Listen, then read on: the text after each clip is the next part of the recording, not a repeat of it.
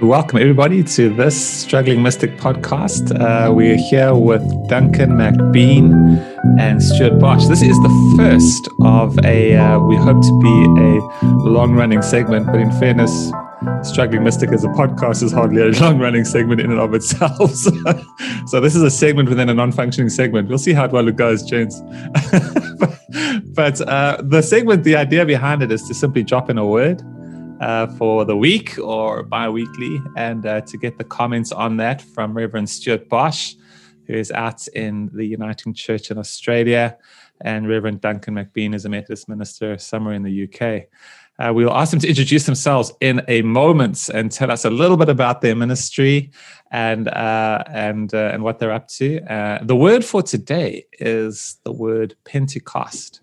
So we're going to be looking at that word, getting their responses to it. But before that, Duncan, tell us a little bit about yourself and the churches you oversee. Thanks, Andrew. Nice to be part of this. I'm the superintendent minister in a circuit in southeast London, which has got 8 churches altogether, so nice and small. And I've got oversight over 5 directly. So it keeps me busy, keeps me on the run. Nice broad spread of the kinds of churches that they are. Some very professional, upmarket, some more working class, and it makes things very interesting. Keeps me on my toes. Brilliant. Duncan, thank you very much. Stuart, what about you? Thanks, Andrew. It's great to be here with you and Duncan. It's nighttime here in Australia, and it's a beautiful day there for you guys. But Bundaberg is on the east coast of Australia, about 4 hours north of Brisbane. I'm the minister at Bundaberg Uniting Church, and the Uniting Church is it's when the Presbyterian, the Congregational, and the Methodist churches in Australia joined up together, I think in 1977. So it's been just on 46 years now. And I'm part of a presbytery that stretches from the Sunshine Coast all the way to just north of me, which means that the furthest churches that are part of my deal, it's about 3.5 hours away. So sizes in Australia are just hugely relative. It's a massive place. But thoroughly enjoying ministry, and it's good to be able to talk to you guys with this. Brilliant. Stuart, thank you very much. As a matter of interest, we're actually so the segment is called Word. We drop in a word, but we call ourselves the pontificators. Can you guys recall the origin of that particular phrase? I see Stuart sort of going, we're not going there, are we? Yeah, that's exactly what I'm thinking. We are going there. Can you guys? Where did that start? I think it started. Can I posit a guess here? You could do it. Because I'm pretty sure it all points towards Stu, so I'm quite happy. Before we already knew each other that well, I think we were all sitting in a circle doing a sort of, just something terrible at a retreat. I don't know, it was talking about something. And then didn't Duncan accuse you, Stuart, of pontificating? Wasn't that the accusation? Yeah, Duncan, I remember Duncan saying, in love. In love, yeah. In love, Duncan said to me, you're a pontificator. And I still remember leaning over to you, Andrew, and saying, what does that mean? No, I had no idea. I'd just been insulted. but in a strange way, in the way language works, you kind of knew you had been insulted, but you weren't sure of the degree. Well, it was the tone of Duncan's voice. Oh my gosh! So off the back of that, many years later, we started the Pontificators Anonymous sort of WhatsApp chat group, which has been dormant, in fairness, for a fair stretch of time. Yeah. But it's been good fun. The more dormant it is, the more fun we have.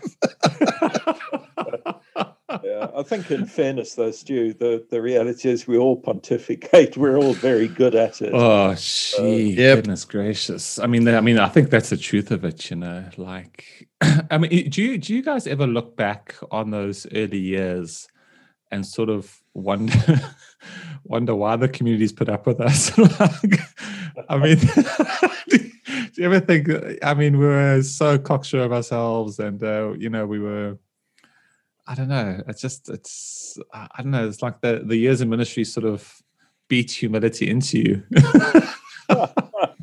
Well, some of us. Further along sorry, Duncan.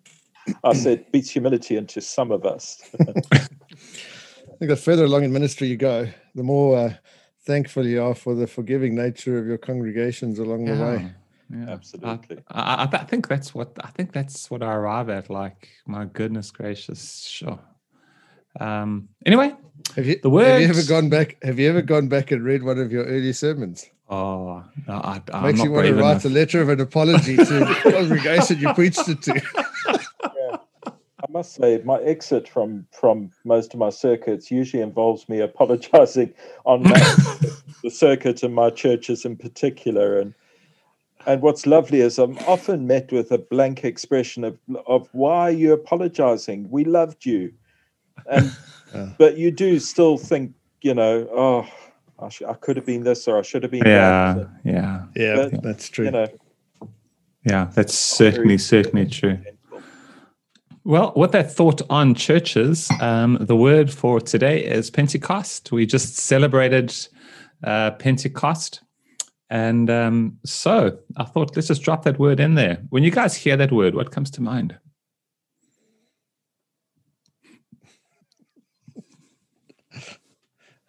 Is it in the New or Old Testament, Andrew?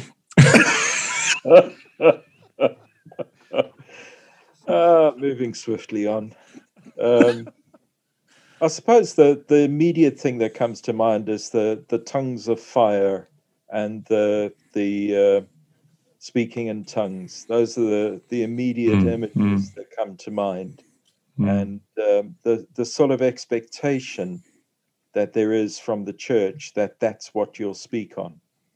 Yeah. That it's sort of locked into that imagery and it's hard to move out of it.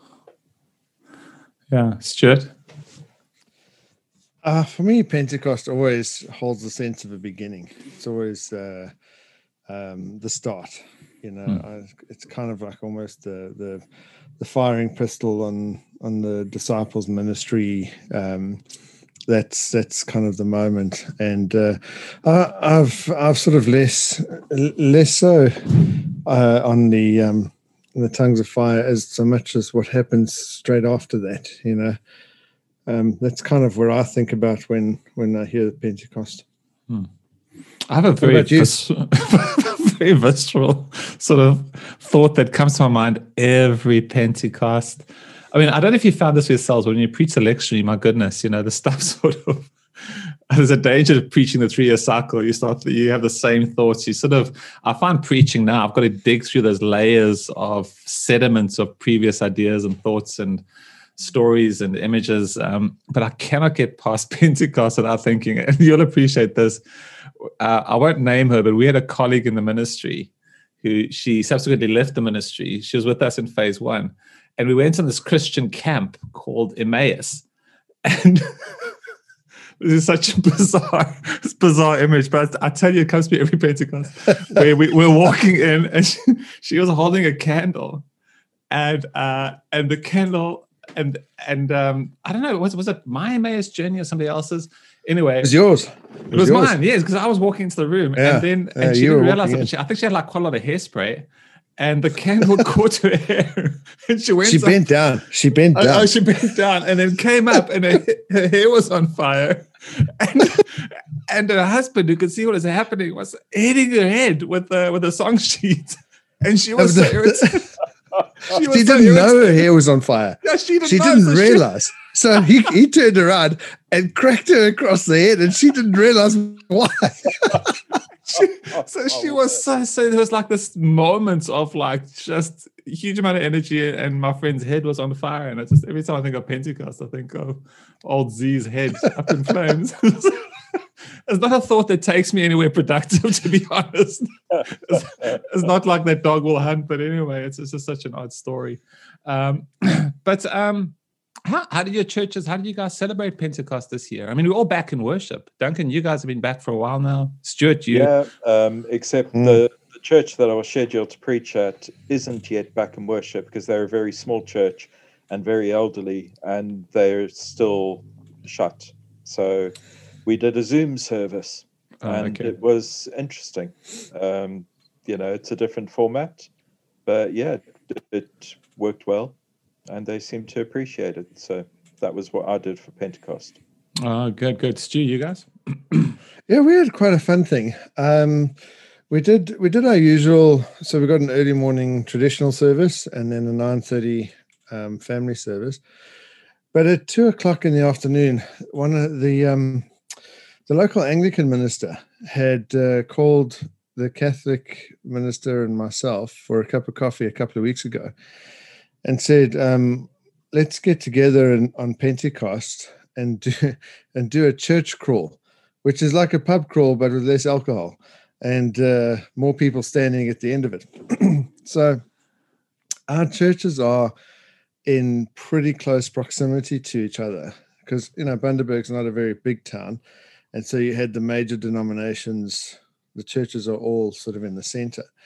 So kind of looking at the fact that the believers were all together at Pentecost, we kind of symbolize that, and got together at our church at 2:00. We did a song and the start of the Pentecost reading, and I spoke about 5 minutes just on the joys and challenges of church.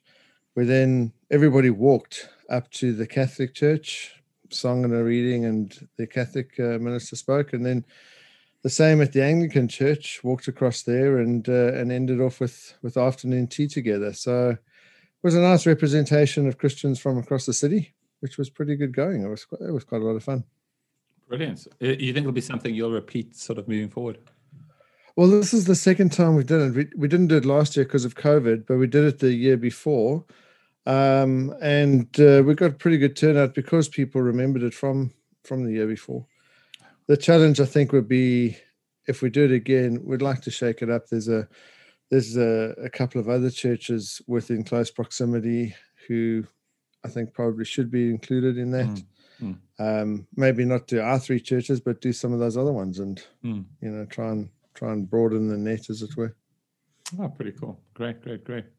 Guys, with with Pentecost, I don't know if it strikes you, but there's something deeply challenging about Pentecost. When I was looking at Pentecost this year, in fact, kind of been constantly reminded of this article. I read this the title of a Washington Post article in a book I'm reading called "How to Lead When You Don't Know Where You're Going."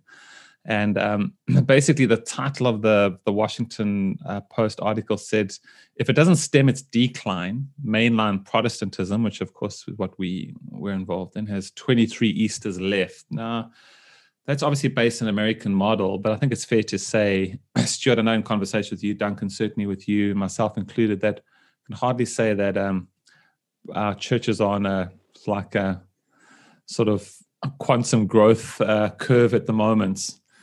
That the church is dying in Europe. It's a struggle. And then you have the story of Pentecost, which is sort of this moment of huge energy, of explosion. We know, of course, what happened in the early church with the spread of Christianity. I mean, how do we interpret Pentecost in light of the reality of where Christianity seems to be in its current cycle? One of the things that I spoke about on Sunday, I spoke about the tongues of flame and the speaking in different tongues. And for me, the purpose of those two things takes us beyond the acts themselves, beyond what actually happened. If we view that Scripture is not a chronological story that the things that are recorded for a purpose. So we need to look not just at what happens, but why it's been written, why it's been included. Then it struck me that the tongues of flame were there to motivate the disciples, to practically inform them that they had received this blessing from God, this empowering force. And the speaking in tongues was there to meet with people at a level that they could understand. And I was struck, when we read what Peter said to the crowds, it's very theological. But I was wondering about what the other disciples were saying.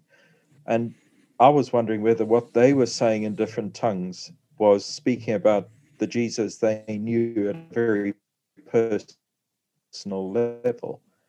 So for me, the whole Pentecost thing is about communicating Jesus at a personal level, meeting people at a very intimate level, as in speaking in their mother tongue. And I don't know if you guys remember, but I certainly remember preaching in the African context where you had an interpreter next to you. And I don't know about you guys, but every now and again, somebody in the congregation would put up their hand and say, hold on, I don't think the interpreter got that right. I think what the minister was saying was X, Y, Z, and corrected the interpreter. And that for me was the difference between these proselytes who were from all over the known world, having Hebrew as their second language or third language, and hearing the gospel in their own language. That's the connection there. And I think a lot of Pentecost is about us meeting people where they're at. And what we tend to do in churches, we tend to sit where we're at and expect people to come to us on our terms. And I think this disconnects of the church. Yeah, I mean, I guess that was where my sort of follow-up query would have gone, Duncan, was to say, well, clearly whatever sort of ideas we've had about evangelizing or bringing people in to know Christ, it clearly hasn't really worked. I think we might disagree on a lot of things, but it's hard to, you're welcome to your own opinion. You're not welcome to your own facts, like we know the church hasn't grown. I mean, what does that look like in practical terms? Is it just about is this sort of your frontline ministry thing, be a presence where you are? Is that sort of what you're saying? Yeah, I think that's certainly a part of it. Yeah. But what we're doing is we're trying to maintain a 200-year-old model of what church is. And that model is that we sit and sing hymns and listen to somebody stand at the front and spout off, pontificate for 10, 15, 20 minutes, and I don't think that model has much relevance anymore. Yeah, it's interesting you say that. I mean,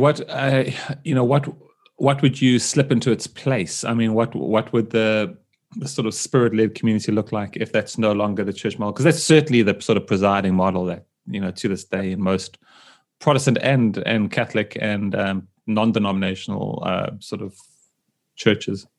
Yeah. I've been thinking a lot about what happens when I retire, which, if I get it right, is going to be in about 12 years' time. And the reality for me is, counting the days carefully there. Not quite the days. 11 years and 245 days. Pretty much. And I love ministry and I love preaching. I'm a pontificator of note. And I don't even need to use pictures and hand signals when I do it, unlike other people I could mention. I don't want to become one of these retired ministers who sort of attaches themselves to a circuit and then ends up taking communion services around the circuit 3, 4, 5 times a quarter.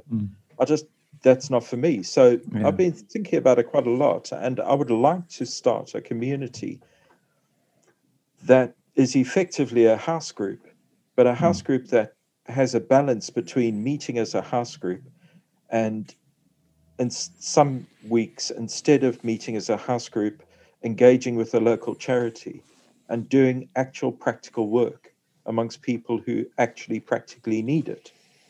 And having that balance of sitting and listening and learning, and of going out and doing. And genuinely, that's the kind of thing I want to foster, with no aim for it to become a church or to become self-funding or anything like that. Yeah.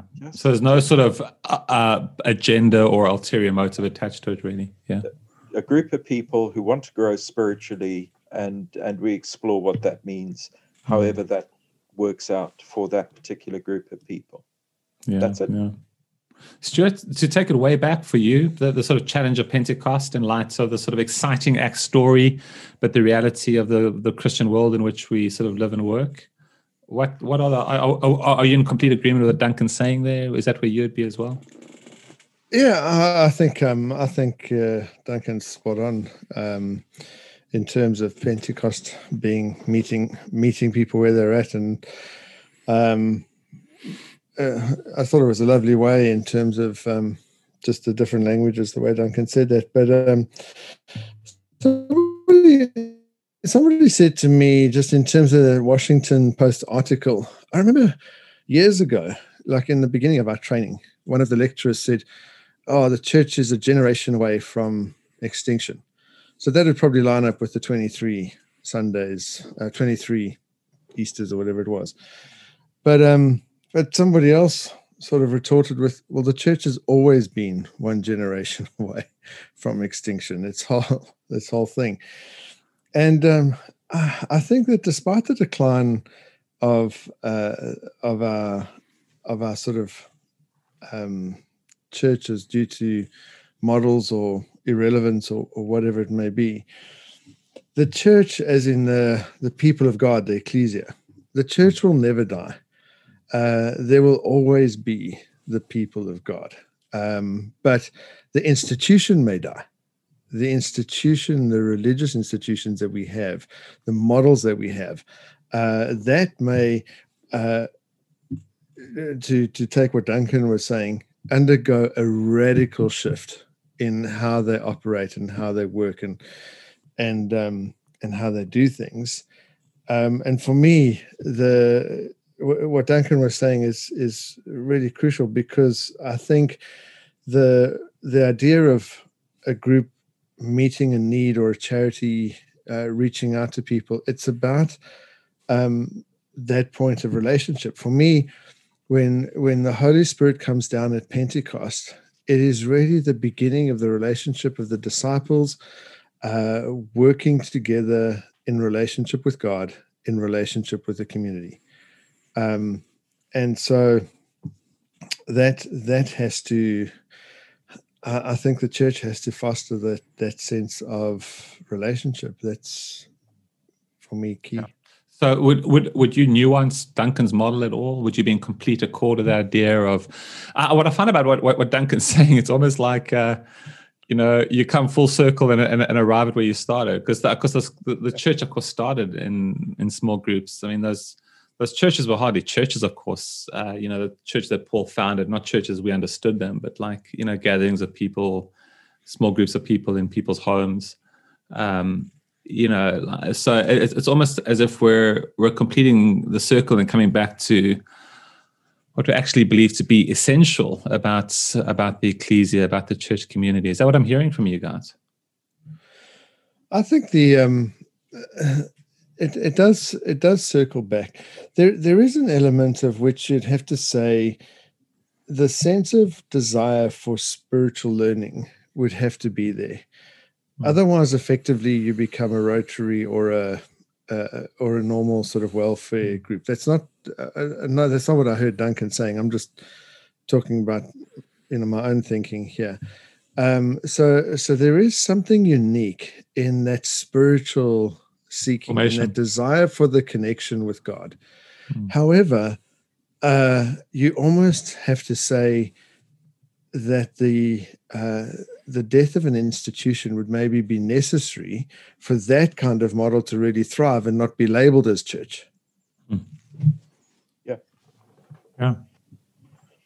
I mean, we forget that the church as such is 2,000 odd years old, and the Methodist Church or, any of the other minor denominations are a couple of 100 years old. So actually in the full scope of things, they're a twinkle. And there have been a lot of things that have been birthed and died, a lot of movements, a lot of understandings of how to express faith that have been birthed and died in the last 2,000 years. Why should we think we're immune to it? I believe firmly that the body of Christ will not die, that as long as people meet with God in the ways that they have been over the last 2,000 years, and it's so vastly different from place to place and person to person that you can't tie it down to one way of that meeting. But as long as people continue to meet with God and to meet with Christ, they're going to come together in community. And I actually think maybe what we need to stop doing is stop referring to Pentecost as the birth of the church and start referring to it as the birth of the body of Christ, because that speaks of a far greater unity than church, because church is about division and order and structure, whereas the body of Christ is not. It's a far more fluid understanding and a far broader understanding. It encompasses a lot more than the term church. Yeah, thanks for that, Duncan. I think that's a really necessary and a helpful reminder even to me, because we do sort of kind of conflate the two and just make it one. The idea of church as we understand it being, what happened at Pentecost, but it is about the community. And like you're saying, that community takes many different shapes and forms and styles, and is by no means obviously restricted to our particular model or any mainline model for that matter, whether it be Catholic or Protestant. Yeah. I mean, where's the hope for you? Perhaps this is our closing question for today. Where's the hope for you in Pentecost? And maybe to sort of couple that with a question, how do you see the Spirit moving? And how do you see it moving in the body of Christ right now?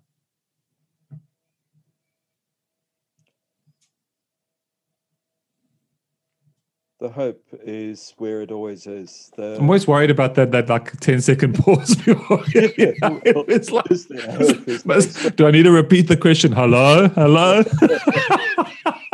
me, did he say hope and Spirit moving? This is new territory for me, looking at the idea of hope in the church. So I'm going to take it slow. You haven't thought of these two profound concepts in the same sentence before.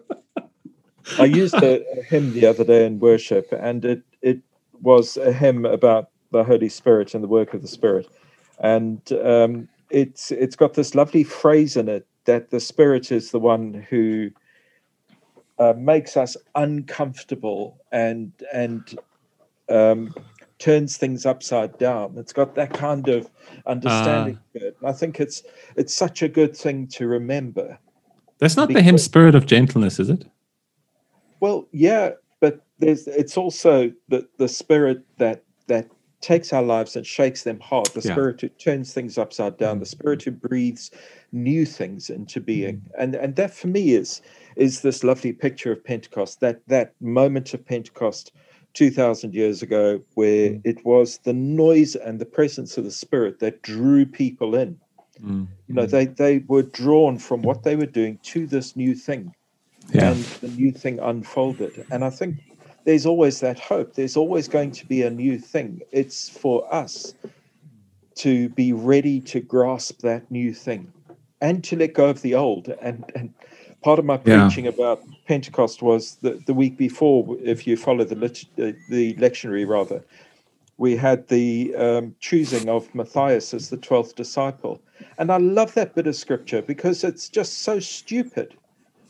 Jesus never said to the disciples, the holy number is 12. Verily, thee shall be 12, and thou shalt not be less than 12. And 12 is the number. Excuse the oblique reference to the holy hand grenade in the life of Brian, I think it is. But anyway, the disciples look back. They cast lots to choose Matthias. They pray and they say to God, help us. But then they cast lots. They fall back on what they knew. And the Pentecost movement cuts them off from that and says to them, this is new. And I think our willingness, and by our, I mean the body of Christ, the self-aware body of Christ who is saying, what we are doing is not working, what can we do that is different? The self-aware body of Christ needs to be able to grasp the new as it comes along and go with it and let go of the old. Yeah. Incidentally, my recollection of the casting of lots, because I found, also like you, Duncan, I found that reading particularly interesting. But this is the last use of the casting of lots as recorded in Scripture, I think, with the understanding that the Spirit sort of then held sway after that, rather than falling back on basically games of chance. This is a well-documented way of making decisions in Scripture. But yeah, I absolutely love what you're saying there. About hope. Stuart, what would you add to that? How does that resonate with you? Yeah, for me, following on from that, for me, the hope of Pentecost, or the hope for the church in Pentecost, is in the transformational nature of what the Spirit does on that day. In how the disciples, the followers of God, are transformed, and not just the 12, but the 3,000 believers who begin to meet together and give what they have to the poor, and life is transformed, and I think intentionally so. There's a willingness. Duncan spoke about the Spirit, turning things upside down. I think he said, just there's a willingness to allow the Spirit to do that within you, to work with God's Spirit. I think the idea that Christianity doesn't really radically change your life, that has to come to an end. I remember actually going on an Alpha weekend in one of my previous congregations when I just first got there. And on this Holy Spirit weekend, they had this special Saturday night with the music done all right and all the rest of it, and the lights turned low, and then this time of ministry of the Spirit and people falling over and all the rest of it. We get out of that situation. So I'm sitting sort of watching this unfold. I wasn't leading it. I was just there attending, seeing how they did the Alpha weekend in this particular congregation. Yeah. How they did the stuff. Yeah. So I get out of the meeting. This is now right after people have fallen over and had this tremendous experience of the Spirit. We walk out, and I kid you not, about 10 of us sit down in a circle. About 8 of them pull out cigarettes, start smoking, going, that was an effing great evening, I was sort of sitting there going, yeah, okay. Man, you and I went on different Alpha group outings. Yeah. No, well, this is it, and this is Southern Suburbs. I'm not knocking anybody from there. Yeah, but I did one talk the next day, which was basically, when the Spirit touches your life, it's meant to change you. It's meant to transform you. When the Spirit fills you, speaks to you, ministers to you, something must be different, because that's clearly what happens in Pentecost. And I think for me, the hope of Pentecost in the church is to bring people to a place of saying, hey, you should be changed. This stuff should be changing you and how you live. I wasn't going to go there, but I want to throw in one sort of interesting sort of theory that I arrived at through reading a book called The Patient Ferment of the Church. I finished it about a month ago. It's here on my shelf, written by a guy called Creeder. Don't know his first name because it's not written on the spine. Just looking at it, and he arrives at a place of saying, like when you look at the sort of rapid growth of the church, that most of the models of evangelism that we've sort of been born to believe are the models we should adopt, they actually weren't in practice. And in fact, his argument is that there was no massive evangelical missional thrust to the early church. And those early house meetings actually were inclined more towards issues of catechism, of teaching, of being in each other's presence, of being unified, of being joyful together. And that in itself, they actually weren't that mindful and of meeting the needs of others. They gave to those who had need. Yeah. But So yeah. part of their community, though. Oh. As people, they didn't go out looking for people in need. They met the needs of the people within their own community. Yes. Yeah. Primarily so, and yet that was, they were such an exciting idea, like that people sort of won over by like seeing them, but they weren't necessarily trying to sort of corral people into the mix. I just thought that was. I mean, what do you make of that in light of Pentecost? Would you agree with that? I mean, does that resonate with you? Does that ring true for you? Very much. Yeah. I think, I think the likes of Billy Graham and the relative successes of the Billy Graham Crusades were a product of their time. And that time is gone by quite a long time. And the longer Billy Graham went on doing crusades, the more people started seeing what didn't work as opposed to what did work. And, credit where credit's due. Billy Graham had a massive impact, a positive impact on very many people. But I think, especially in the West, it's left us with this image of evangelism as being being the big thing, where I think the form of evangelism that we've seen being most successful across the world, the one that we've seen working across cultures, is the model of friendship evangelism, where first and foremost you befriend somebody with no ulterior motive. You talk about Jesus when they ask about Jesus, when they see Jesus in you and ask what it is that makes you different. Then you speak about Jesus, but you don't go in with the intention of converting. You go in with the intention of befriending, and I think there's opportunity than the model of evangelism that we might still think for spiritual loss. Yeah, but I'd go along with that. Would you say that one of the stumbling blocks to the sort of truly spirit-led community is sometimes actually within the community itself, as it is now, in terms of expectations of people coming to church, what they want?